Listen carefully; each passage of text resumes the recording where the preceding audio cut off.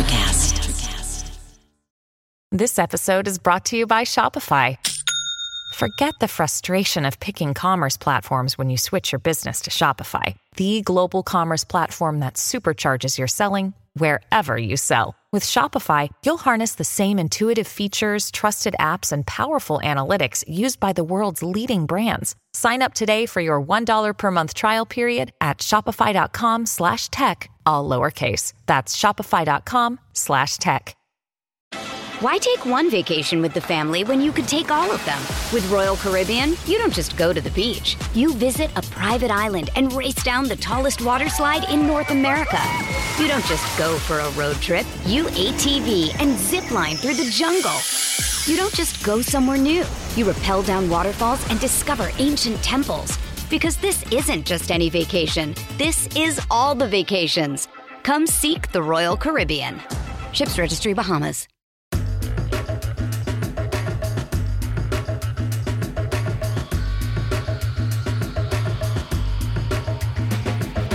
This is E2 Entrepreneurs Exposed, where we speak to all kinds of founders and creators doing amazing things in business and beyond. Today on the show is Dan Zavarotny. He's the co-founder and COO of NutriSense. This is a company on a mission to personalize nutrition by leveraging CGM, that's continuous glucose monitoring, and machine learning. In simpler terms, it's a company that is reducing the risk for type 2 diabetes and heart disease, helping people shed weight, and advising athletes and individuals on how to become the best versions of themselves. In this one, we discuss the early days and origin story of NutriSense, customer acquisition, channel marketing, and influencer-driven growth. We also chat about Dan's experience raising capital and how to make the no's feel less important, recruiting talent and what separates a great person from an average person, and much, much more. So with that intro out of the way, let's get right to it. Here is my great chat with Dan Zavarotny. Before this episode, I was doing a little bit of research, and what popped up was this article in Forbes that featured you guys. And I thought it was very cool because it was not just about NutriSense, but about the entire CGM space. And you're quoted as saying there's a rising awareness about glucose as a vital sign, and CGMs are the best way to capture glucose data as consumers are more and more taking responsibility for their health in their own hands. And I think it's an important quote because your product is not just for folks that are diabetic. Is that right? Yeah, so I mean, we actually focus on people who are not diabetic at all. Our belief is that people oftentimes are diagnosed with type 2 diabetes, but they didn't one day go from healthy to diabetic type 2. It was a transitionary period where people had poor lifestyle decisions made over a decade or 2 decades, 3 decades, and they simply were not aware a lot of times. And so by educating the consumer, an individual early on, they're able to make decisions to change their lifestyle. You see this with every disease, right? No one ever goes from healthy to sick overnight. It's a lot of times a long-term process. And so the idea here is that, hey, why don't we look at people who are pre-diabetic? Why don't we look at people who are not diabetic at all and understand what is it that's causing havoc in their body and try to adjust it ahead of time? So something like 89 million Americans are pre-diabetic and 34 million are type 2 diabetic. Is that right? Yeah. I mean, think about that. That's 1 in 3 people. That is 1 in 3 people. Those numbers are exorbitant. You know, this is several parts here, right? I mean, one of the negative parts is that, you know, we as Americans are very great marketers. And so we are often marketing our own food, which is not great.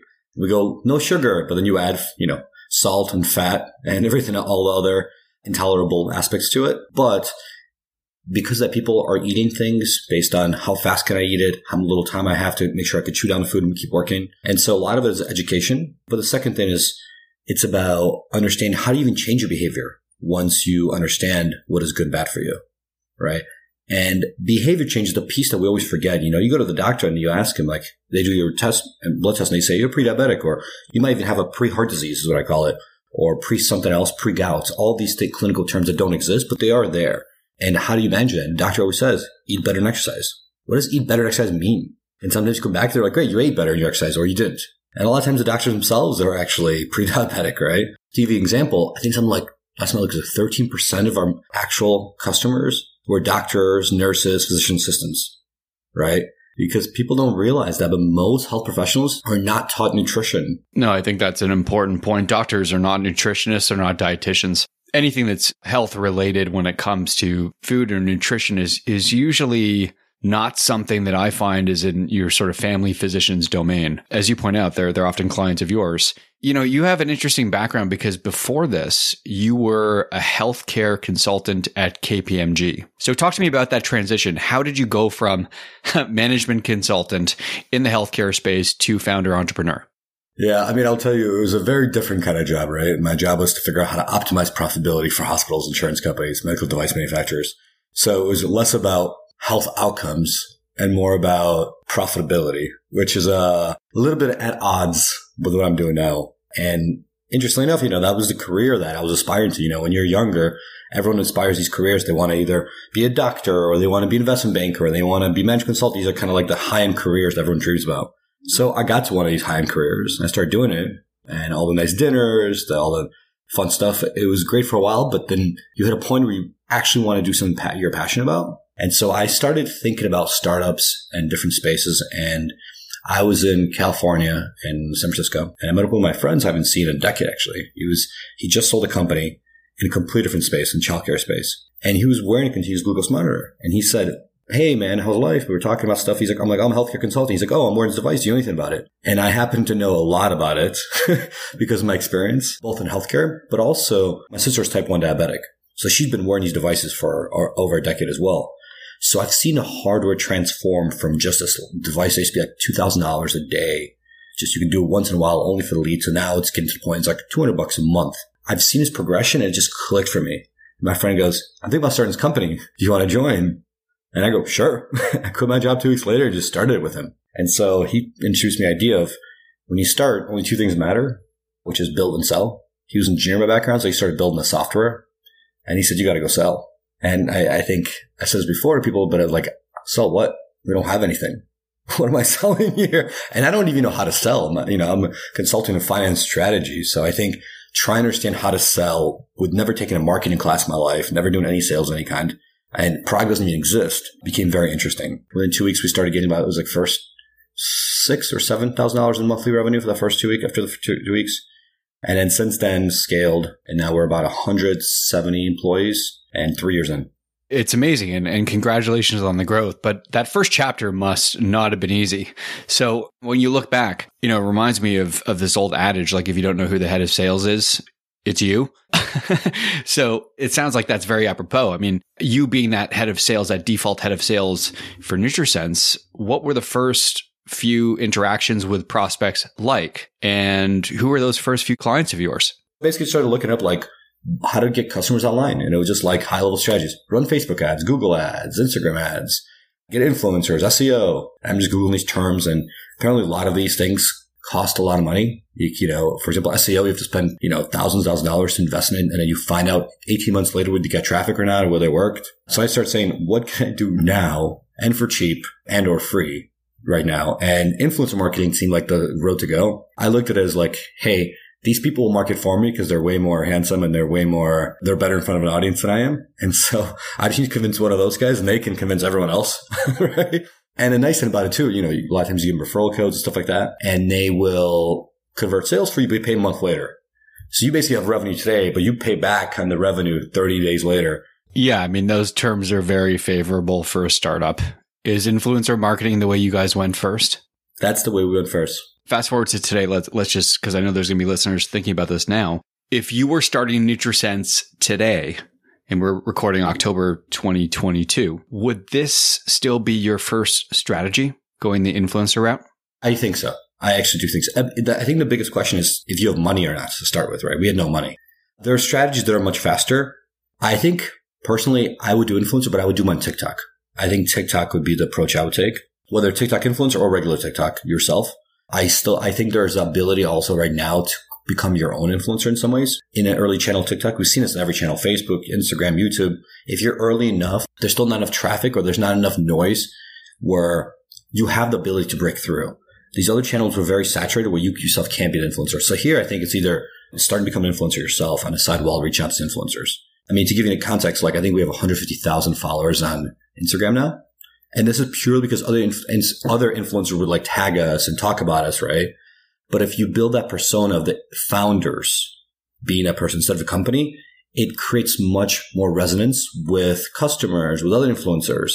My strong belief is that as we get bigger and other companies get bigger, you want to separate yourself and not be a company. You want to be a face of the company. What does NutriSense's customer acquisition look like today across channel? So if you have, let's just use easy round numbers. So if you have $100 as your monthly marketing budget, how does that $100 get broken out between influencer, say social media, Facebook, TikTok, whatever? Sure. I would say 25 Facebook/Instagram, 25 Google, probably 15 TikTok, and 10 in SEO/content. So the idea, the idea is over time you want to invest in long-term channels. We really look at things in 3 dimensions. It's how much money do I have to spend on this versus the return it's going to bring me? How quickly it brings the return? And will it stop or not stop after I turn it off? Right? We look at these 3 dimensions. Meaning by that is if you're on a Facebook ad, you might spend money now and you might get conversion right now. But once you turn a Facebook ad, it's done. Versus SEO, we invest money today to over and over and over. We spend money for a year and a half and we see no traffic and all of a sudden, bam, it kind of skyrockets. But then you own that space. So we always try to measure this way, these channels to make sure that we have a mix. And so we all constantly want to increase the product mix of our investments in different channels. So when we started, it was, and by the way, influencer, you notice I didn't mention influencers. It's become a much smaller piece now because influencers are great when you're starting off, but they're a little bit difficult to scale at a certain point. At a certain point to get enough volume and traction. When I say that, I mean, once you break $1 million a month, that's what I mean. At a certain point, it's not, you can keep going to $1 million a month, I think, with influencers quite a bit because you get to a point where there's only so many influencers who are big, who are really high scale, like, the Brad Pitts of the world.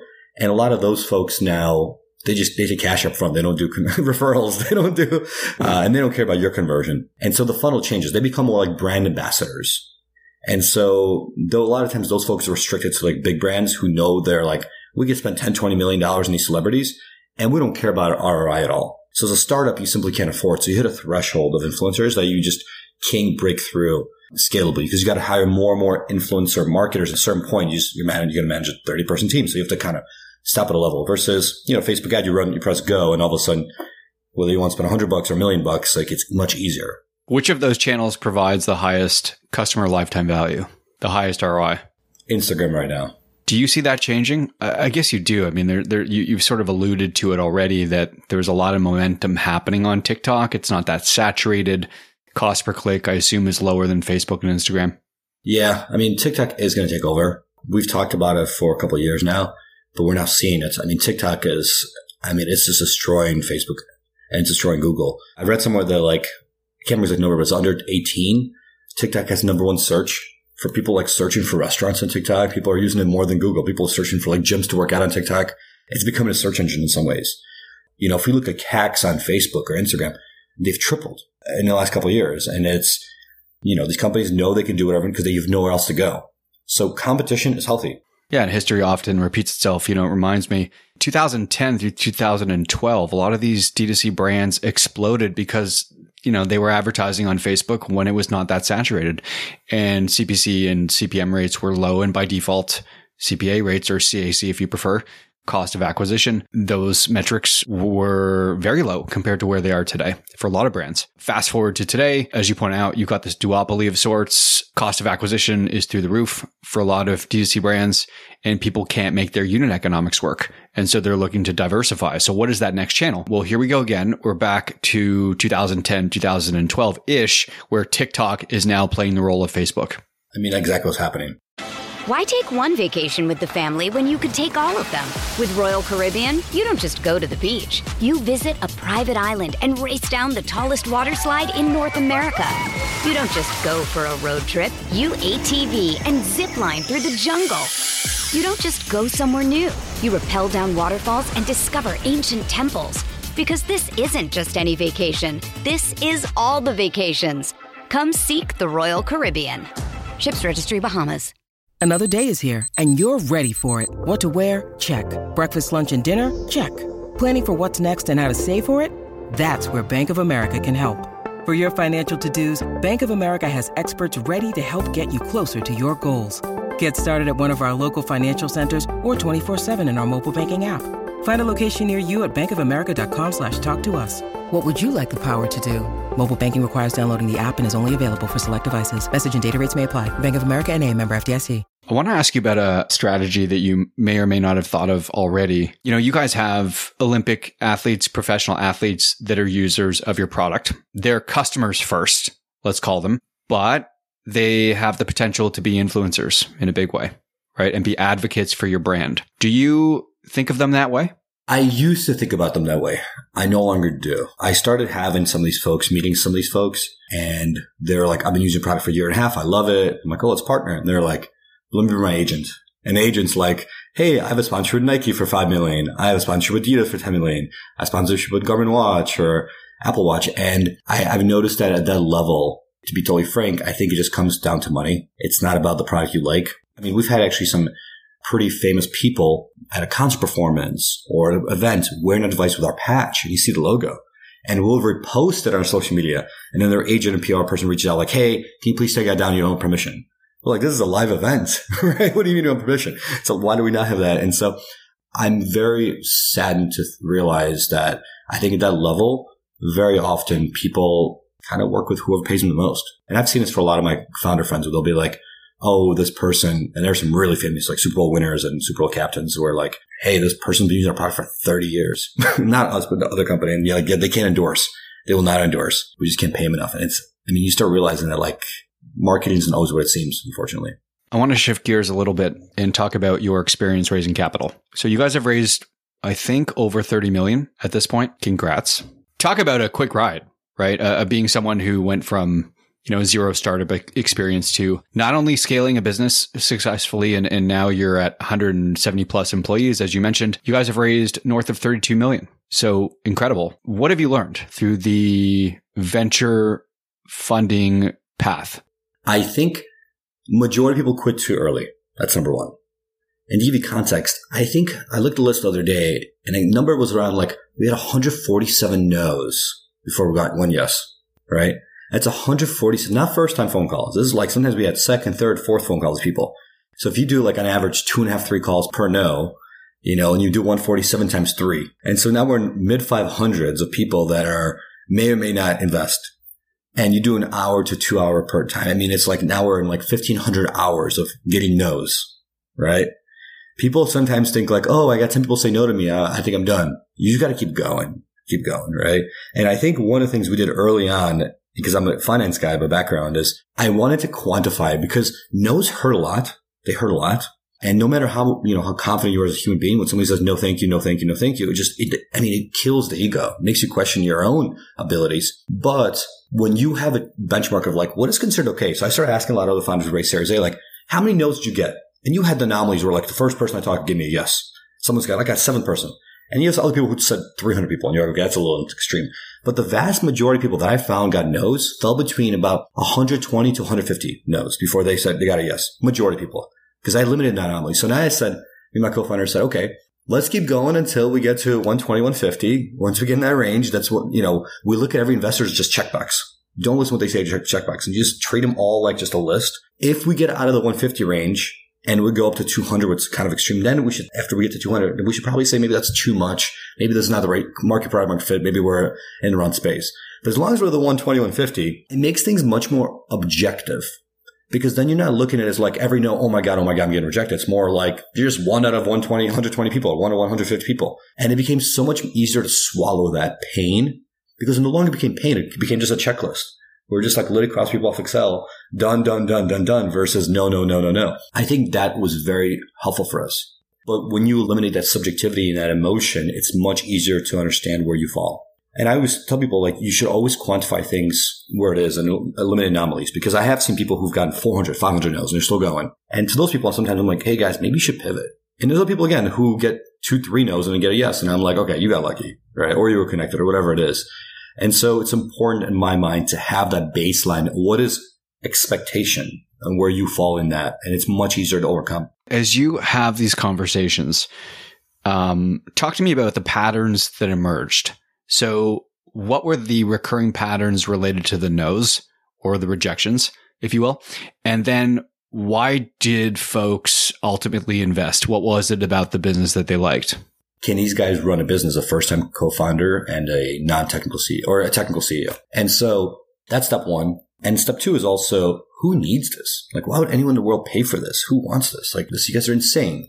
And as we kept getting bigger and bigger and better, two things unfolded. One is apparently a lot of people want this because thousands of customers keep paying for us. And all those people who said no immediately were like, oh boy, was I wrong? And here's the irony of this. The amount of people that came back to us and they're like, hey, I know 2 years ago my fund didn't invest and I was the lead partner, but can I give you like a $50,000 check because I was wrong? That feels great. I'll tell you that if that's not a good way. But the second piece also, it's a self-fulfilling prophecy, right? Where the farther you go, the more revenue you make, the more customers you make happy, the more other people see it. And then other people who are smart be like, I believe in this and I join.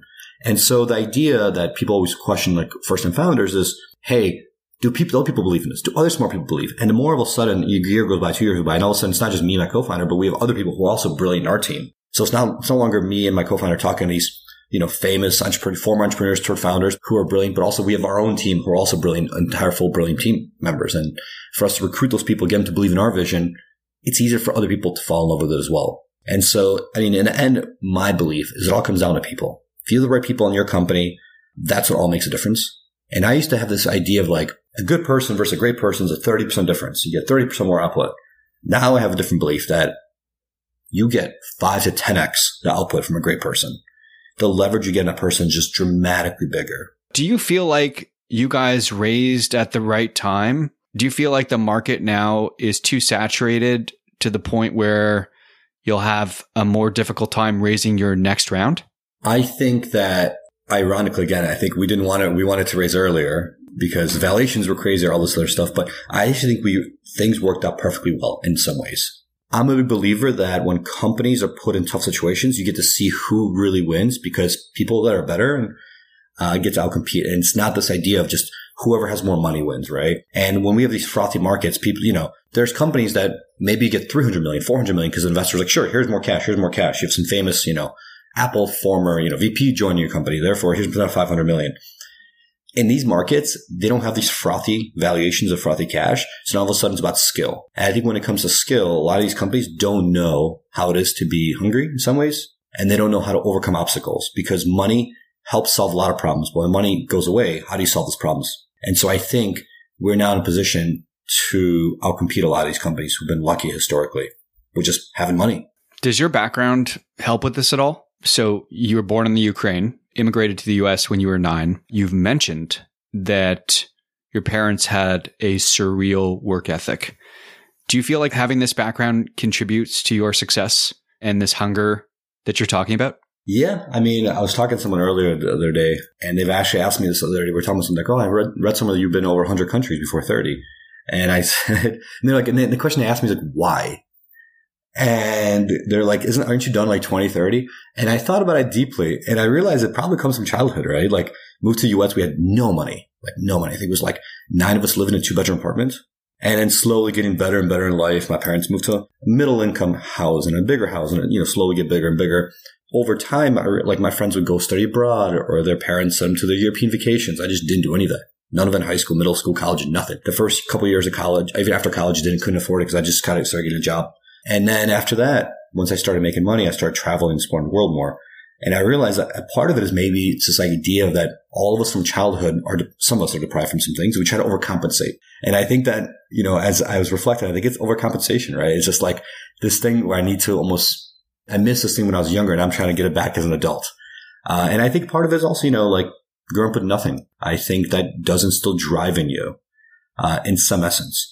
It's funny, as I look at a lot of other people on our team who are super successful, they're either immigrants or they came from small towns in the US or they had some family problems when they were growing up, but a lot of them didn't have the opportunities that other people did. I think one of our teammates, for example, she's like an Olympic athlete. Just overcome that, to hit that kind of goal. It really requires a lot of work ethic. And so I think hardship oftentimes creates character because what's going to happen in life, you hit a wall and how do you overcome the wall? How do you jump over the wall? How do you go to the side of the wall? And I think that's a piece that drives me. There's a reason, why sometimes if I have to sit here till 2, 3 in the morning, I'm going to sit here till 2, 3 in the morning, do what I need to do. One of the things that comes to mind when you talk about this Dan, is what's happened in the world of venture and venture-backed companies. So I think one of the positives, notwithstanding the sort of pullback in venture investments, pullback in valuations, tougher environment heading into the recession, all those things, there's plenty of positives coming out of it. So I think what's great about this reset, if you will, is that companies and founders of all shapes and sizes, including backgrounds, look a whole lot different now. And the patterns are now difficult to draw upon. So founders come from different backgrounds. They now come from different schools. They don't necessarily have to come from Stanford or Harvard. There's great founders without degrees that are getting venture investment. You have location, right? Now less of a factor. You still don't necessarily have to move to the Bay Area to be a great founder or to be a founder of a great company. So location or home base is becoming less of a priority for investors. And then obviously, as you mentioned, probably the most important piece that I noted is character, right? Personality, the makeup of the founder, the emotional intelligence of the founder, the self-awareness, the intangibles, if you will. And I think stuff like that just can't be learned. A lot of that is really learned from childhood or from one's upbringing. So I appreciate, this story and thanks for sharing it. Yeah. What I'll tell you about founders. The one thing I want to mention is I've noticed a lot of companies, and I think we were looking at this, is that when somebody says, I want to start a company, what they do is they go find someone who's their network, who they're friends with, starts a company with. And almost always the person they find is just like them. This is why they're friends with them, right? And so you have a finance guy starting a company with a finance guy, an engineer starting a company with an engineer. And I think the biggest success I've seen with all companies is go find someone as far as possible from you as you can. Yes, you may not feel buddy-buddy all the time. Yes, you may have some tension because of the way you look at the world, but you want skills that are opposing to you. My co-founder, his skills are he knows very little about marketing. I know very little about engineering. But the fact that we're so opposing it and polar opposite, it's been dramatically helpful for us because we're able to focus in our areas, but at the exact same time, we're also just be able to drive things forward faster and just own something where there's not a lot of overlap. And I think a lot of people join a company and go, wow, you guys are so dramatically different that it's two different angles every single time. Every time we think about a problem, there's always two different solutions. We bring it instead of other people kind of come up with one solution and they have the blinders on. It really helps in that direction. And then the first person we hired was, when we turned into our co-founder, was this woman, Kara. And she, again, was almost a third part of the pyramid, completely different mindset again. So the three of us were just like this pyramid, which completely different extreme spectrums. And again, this causes tension sometimes, but I do have a strong belief that tension is what causes improvement. Without tension, if everyone's everyone's going great, you can't grow, you can't get better, you just stagnate. And so you want to create positive tension in some ways. You need debate. Yeah, I think that's a great way to look at it. Folks obviously understand the power of having complementary skill sets, if you will, from your co-founders. But this idea of creating positive tension, I think, is so important. Circling back to something that I wanted to touch on before we wrap up today is this idea of sourcing talent. Talk about it first. I mean, you guys don't come from HR backgrounds. You don't have any experience recruiting talent. But as you've pointed out, there's a 5x or 10x difference between a good person and, say, an average person, if you will. So what have you learned in terms of bringing on good talent, and what can you share in that regard? So there's 2 points I'm going to mention. The first point is the best people, actually people who don't have the sexy backgrounds, because the problem you have some people who went to Stanford, Harvard are brilliant, and you want those. The problem is that everyone wants them. But if you get someone whose background is unique, you actually get much more out of them. One is they have this chip on their shoulder, they have to prove themselves. But the second piece is, and this is a nice thing, is like they're much more receptive to talking to you because they're not getting pulled every day from, recruiters reaching out to them, asking them. So they feel like they want to contribute and they want to be part of something bigger. You have to truly understand deeply, like what's driving them. And if it matches what you can offer, then you start the interview process. And so I think once I started doing that, we started realizing that we were able to very easily convince really good people to join our company because you don't have to sell this like high level BS vision. That's what every corporation does. Like, join us, we're entrepreneurial, right? And it's like enormous corporations, 100,000 people. Like, no, you're not. But when you understand what drives this individual, and first of all, you realize, are they fit or not fit? A lot of times they're not fit. It's okay. But if they are fit, then it's much easier to have a conversation about that specific topic. And a person feels like you understand and you care about them. And I think that part matters a lot. Dan, thanks for coming on the show, man. It was such an interesting conversation. Congrats on all the success. For listeners who are unfamiliar, Nutrisense.io, Nutrisense, N-U-T-R-I, sense.io. Where else, Dan, can people follow you? Add me on LinkedIn. I'm always happy to help anyone. I'm a big fan of helping other founders in any way I can. That's it for today. Thanks so much for listening. E2 is brought to you by Scriberbase. Build your subscription business and thrive. More at scriberbase.com. Want to start your own podcast in 2022? Visit e2coursehub.com for more info on our step-by-step guide to bring your show to market. If you like what you heard today, don't forget to download and subscribe wherever you get your audio. You can also visit us at glow.fm/E2 to become a supporter. Until next time, make today count with whatever it is you're working on.